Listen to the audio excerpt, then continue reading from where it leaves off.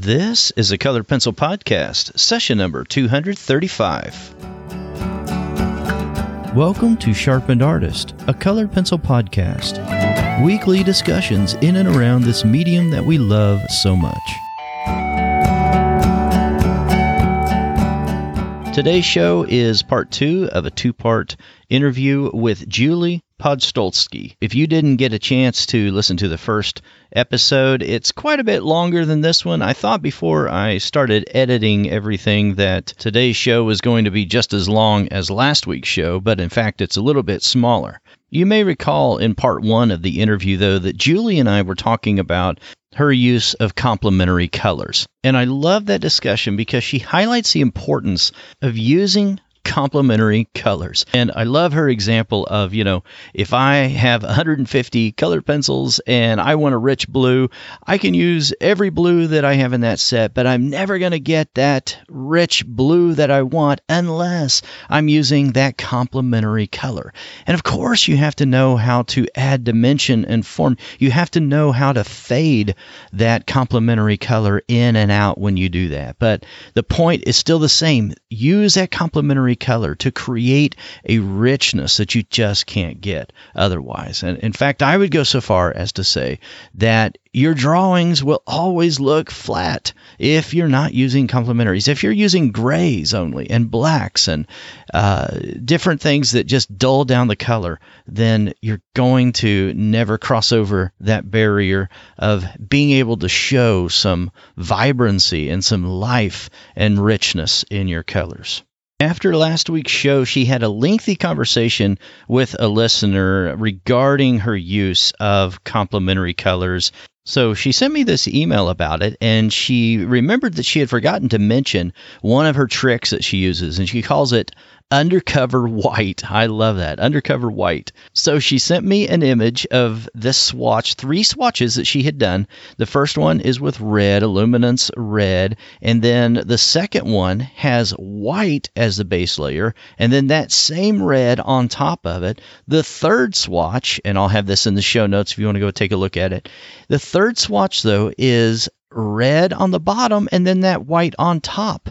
These are all the same colors is the point, but you can see a very distinct difference in all 3 of these. And so I think this is fascinating. Another thing that she talks about in part 1, so don't miss this. Go back to last week's if you haven't heard it yet. But she talks about also the fact that she's using the Neo pastels, sometimes the Sennelier pastels, oil pastels, or she will use Neocolor 2. Okay, so that's a water-soluble product. And what she's doing with these is it's a very soft material. And so those applications are put on there very, very lightly. She calls it a light pressure that she's using when she lays that down as an initial coat. And I love the way that she describes it. She talks about there's this marriage. It's a marriage in heaven between the two. Colored pencil loves that surface. So when you have that surface down, colored pencil glides over the top of that, and it just works so well. Reminds me of that effect, I guess, that I get whenever I'm using Inktense dry in that dry form and using that as my initial coat, my initial layer. I love that bark pencil, and you just put that on there and create this grisaille method, and you put your colored pencils, oil and wax-based colored pencils on top. No water ever applied anywhere, and it's a very nice marriage as well, to use Julie's term. But I love this because you may be thinking that you have to use water if it's a water-soluble product. No, you don't. And you don't have to spray it. And I love what Julie says about that. She doesn't even own a spray. I think sometimes many colored pencil artists just get so caught up on prescribed techniques and what do I do with this product and that product and how do they all fit together. The biggest thing is to test what you're doing. But a soft layer of something, even if it's a water-soluble layer, does work very well with colored pencils. And the other takeaway really is you don't have to spray everything. You don't need to do that. So I love that encouragement. All right, let's get to the rest of the interview here. She picks up, and I cut us off last week, where she's starting to talk about the dealer-gallery relationship, and she makes an interesting comment. She says that she has come out on the other side. So I think this is an interesting discussion, especially if you think that that's something that you have to do, that that's a goal of yours and you're wondering about it. You might be very interested in what Julie has to say about what she's doing now. So without any further fuss, let's get to the interview. Many dealer galleries, in fact, 5 different dealer galleries I have dealt with in Perth, they've all closed down over the years. You know, we had the global financial crisis. Yeah. And galleries just couldn't cope. So The last couple of shows I've had, I've actually put them on myself in a gallery space. So I've run the whole thing, and it's not easy, but you're controlling it though. And do you prefer that then? Yes, and I'm not having to pay commission. For instance, if you're with a gallery here in Perth, it's basically 44% commission straight out the door. Yeah. On anything you sell, but at the same time, you've paid a couple of $1,000s up front to rent for all the costs that and the marketing and all that, but all of that. That's right. But they're not, and there's no guarantees with that either. No guarantees. And that's So in fact, it is more fulfilling to run your own show. But having said that, I got a lot of clientele through being with those galleries. So gotcha. So I suppose that was a good thing. I think the hardest part for myself, the hardest part of being an artist is the exhibiting part, because I can feel it brings out a needy side in me, which I can't stand. So most of the time I can happily do my art and blog about it and put it on Facebook and, have the occasional sales from home. Right. And this is one reason I've started listening to Eckhart Tolle and learning about mindfulness, because I didn't want to be the slave of my ego. And you know what? I just thought of something just this morning, that an ego is a lot like the worst part of mass media, and that like women's magazines, for instance, the gutter press, the worst part of the press, they can build people up on a tremendous pedestal, but then they crash down. They love to attack them. And I think the ego is a lot like that. So, you can say one minute, gosh, I'm great. And the next minute, I am nothing. I'm a failure. So one reason that I love to listen to Eckhart Tolle and learn about mindfulness is not to be a victim of my own ego. And I'm hoping then that the next time I have an exhibition, I won't be tearing myself to pieces. That's my big hope. Yeah. But if you have an exhibition, unless you have a sellout show, you're always going to be wanting to sell more, Right. You're never going to be happy with what the performance of it, right? I mean, yes. But so you internalize that, and you're you feel like that defines you a little bit. Yes, and the other, that's not just sales, but also the things people say. Right. So, and a thing that the ego does is zoom in on the negative comments and pass over the positive ones. So, for instance, in my last show, most people were very enthusiastic, but I had a couple of people that were negative, very negative, and those were the ones that I internalized. Those are the ones you remember too, and you think about and you dwell on. Yeah. And it's all it does is I create my own suffering. And so one of the things that I'm trying to do, because you said, what else do you do with your time, is teach myself so that I will not suffer. That's an important thing, because we're not like an accountant. We're not like an engineer like Matthew. I mean, we are very, well, to a certain extent, engineers can be very creative, and so can accountants. I'm not putting any one profession down, but at the same time, we're so connected to our work. It's part of us. And when people put it down, it's an injury to us. It is. The personal thing. And I remember just learning art again as an adult, because I didn't do art for a long time and came back to it. And I remember they weren't negative things now. I look back at them and they were very just middle of the road, just trying to help me out. And I internalized it so bad, and I took it so hard. You've been doing that for a long time, though, with those shows. I mean, it gets easier, right? No. That's the thing. It doesn't. It doesn't get easier unless you can work on your own mental state. I think that's the thing. In fact, I think that the main thing I got out of my last show was that somebody told me about Eckhart Tolle and the power of now. So I think that suffering had a purpose. Yeah. Yes. That's a good takeaway. Can I ask you real quick about morning routines or any kind of routines at all that you have then? Taking care of our mental state is, I think, a big deal. But even physical things. I mean, is there something that you feel like you can point to that thing or groups of things and say, I do that because that does help me. This morning routine does help me. Or maybe it's the walks around your neighborhood. I don't know. Do you do that? It sounds like you walk a lot. I don't know. Can you speak to that for a moment? Yes, exercise is really important, especially because if you're a colored pencil artist, you're still quite a lot of the time. Right. So I do walk every day.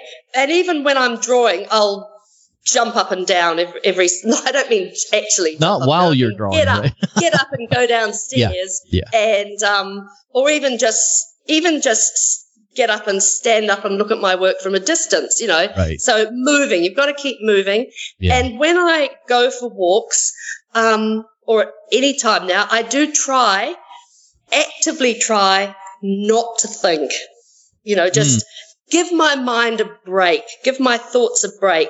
And that, it might sound really strange, but it's actually, it's just a rest. That doesn't sound strange to me. That sounds refreshing. Yeah. I've taken a fast from news, for a few years now, and news and political things. And it's been so nice not doing that. Yes. What advice would you give to an artist who is thinking about diving into colored pencil and they've never used colored pencil before and they're brand new? Wow. Oh, that's a hard one. Well, from the very beginning, I would be hoping that they would invest in some good colored pencils, not really, really cheap ones, because you won't get a good result. So you kind of do get what you pay for with art materials. Right. So that's one thing. Gosh. Would you elevate a technique over composition or anything like that? I mean, would you tell someone who's very motivated and they want to learn the art of colored pencil because they admire the work that they've seen? Would you tell them to try to go in a certain prescribed path for a while to learn the medium a little bit? Or what would you tell them? Explore? Or there are a lot of people who teach, even on, one thing I'd say would be to perhaps join a colored pencil Facebook group, and especially one that's active and is kind. Right. And actually, I have got one in mind, and that's Colored Pencil Community of Australasia, or CPCAU, because it is active, even though it's Colored Pencil Community of Australasia, and Australasia means basically Australia and New Zealand. It's international, so there's lots of people from America, there's people from Europe, lots of people are part of that group. Okay. And we're a friendly group, and we give lots of advice. Awesome. Only if people ask for it, that is. But we've got complete beginners on there, as well as professionals, and we just love to share. Awesome. We'll link that up in the show notes. Thank you for letting us know about that. I don't think I've heard of that one. So very cool. Karen Hull. Okay. So I am in that one, I think, then. That is a very good group. Very active as well. That is great advice. Yeah. Get around other artists who have been doing the medium and show their work, actually. Those are the ones that if you want to ask for advice, I would say you probably agree, Julie, ask for the advice of those that actually show their work and are, active and nice. Nice. Yes. I want to underscore that. Yes. Makes a big difference. Yeah, that's right. So that's one thing. A complete beginner. There are some, I like books too. I must admit, if I want to start anything new, I will go online and look for some books. Oh, yeah. And there's some great books out there now. And books are always a good place to start with an art medium, That's right. I don't teach. I'm not a teacher, but I have a blog. And it's a really good blog. It's just WordPress. It's a WordPress blog, juliepodstolski.org, or I don't know. You can find it just actually by going to the homepage of my website. There's a link to the blog. People can ask me questions on that, and I will always answer, and I'll always give it my best shot. So even though I don't teach, I'm always available to answer people's questions, and I like answering questions. I actually have a permanent page on it called Questions and Answers. I have another page which is Art Materials. In fact, Art Materials is the page that is most looked at. Every day people are looking at that Art Materials page. A lot of people ask questions on that particular page, but, you can ask me questions anywhere. On Facebook as well. I love to talk coloured pencils, so. Very cool. Anything that we haven't remembered here, anybody at all can find me and ask me. Oh, thank you so much for that. I really appreciate that. And I'm looking at this. I did go to this materials page. I'm always interested in that kind of thing. And it's fascinating. I mean, you guys have really got to check out this blog. It's done very, very well. I mean, you are very generous I just want to underscore, this is the kind of artist that you want to learn from. You want to learn from someone who has actually been in the medium, working with the medium for a while. Anne Kullberg published a book of my art this year. It's called Sublime. And so you just have to go to Anne's website and you can easily find it. Let's see. So it's much cheaper to buy in America than in Australia because our exchange rate is so bad.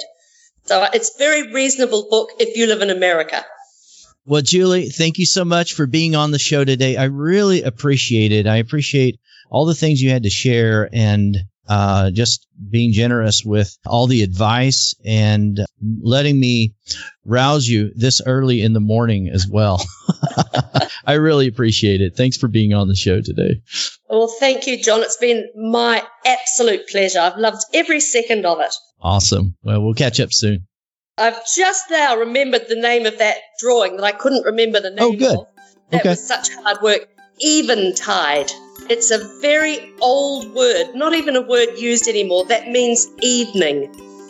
Right. Okay. So, eventide. Nice. Yes. I'm glad you remembered that. Yes. Okay. If you're like me, it's like the next morning I'll remember something. Yes. Okay. All right. Thanks so much for listening today. All the show notes are over there at sharpenedartist.com/podcast. That's where you can get the full show notes. And I appreciate you listening so much. You can reach out. podcast@sharpenedartist.com is the email address. And if you like the show, I would appreciate a rating and or a review over on Apple Podcasts or wherever you get your podcast. This is a weekly show, and I'll talk to you again next week. Thanks for listening to this week's episode. All the show notes can be found at www.sharpenedartist.com.